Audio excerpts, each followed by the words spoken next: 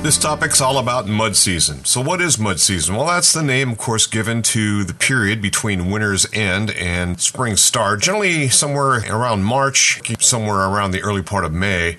Typically, it lands on April.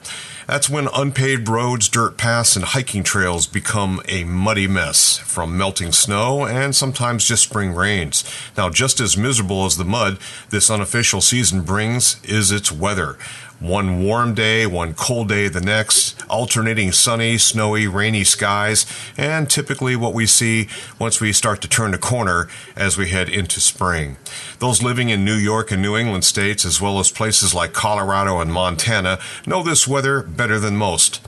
That's because mud season occurs in places like these where the ground freezes in winter and allows a large amount of snow to accumulate and cover it all winter long. As the winter wanes and the air temperatures warm above freezing, the ground thaws from the surface down. That triggers the snow on top of it to melt out. But because the ground's lower layers deep underground don't warm as quickly and remain frozen, water from the melting snow and chilly spring rains aren't able to seep down very far.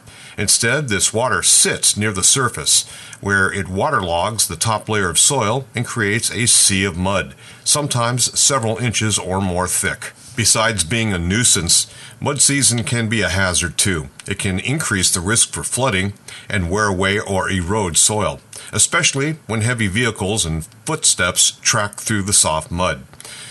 There are tricks to driving during the mud season. Avoid the warmest parts of the day when traveling during spring and mud season on those back gravel roads. For example, folks on their way to work driving in the morning, especially after temperatures near or below freezing, will find firmer ground. But while returning home and driving the same roads back during the afternoon, the muddy back roads encountered will be filled with ruts. Bottoming out axle deep in a muddy rut can ruin your day. Not only yourself, but for others who are trying to encounter deep muddy ruts of mud season will be forced to track over a smaller section of the roadway, the strong possibility of then getting stuck themselves. Road crews will have to remove the stuck axle deep vehicles before they can then treat the roads. It's just not a good situation at all. So what's the best thing to do when driving muddy back roads? Now, I'm no expert, but I do live on a muddy back road in my town of Worcester. Driving through muddy spots, I might suggest carefully using momentum on approaching these muddy ruts, and instead of following the ruts, stay basically going a little bit diagonal to the ruts, that is, crossing over them, so long as it's safe to do so.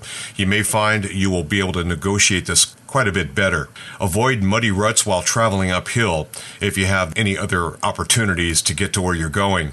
Now, traveling downhill with some momentum, with a slight diagonal crossing of wheel ruts, we usually prove successful. While traveling a gravel back road, know that mud season treats certain portions of the roadway harder than others. In the early season, for example, it's those with exposed sunlight that have the worst mud, while in the latter tail end of mud season, it's the muddiest with ruts across those muddy spots that are typically shaded.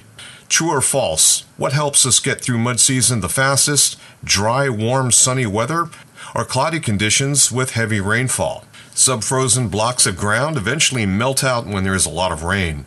The above freezing water trickling down onto the frozen deeper ground will melt this out faster. Hence, road crews during mud season benefit with lots of rain to even out the ground's ability to absorb rather than dam it up. Dam up that water and dirt, hence the mud. Roger Hill, Radio Vermont.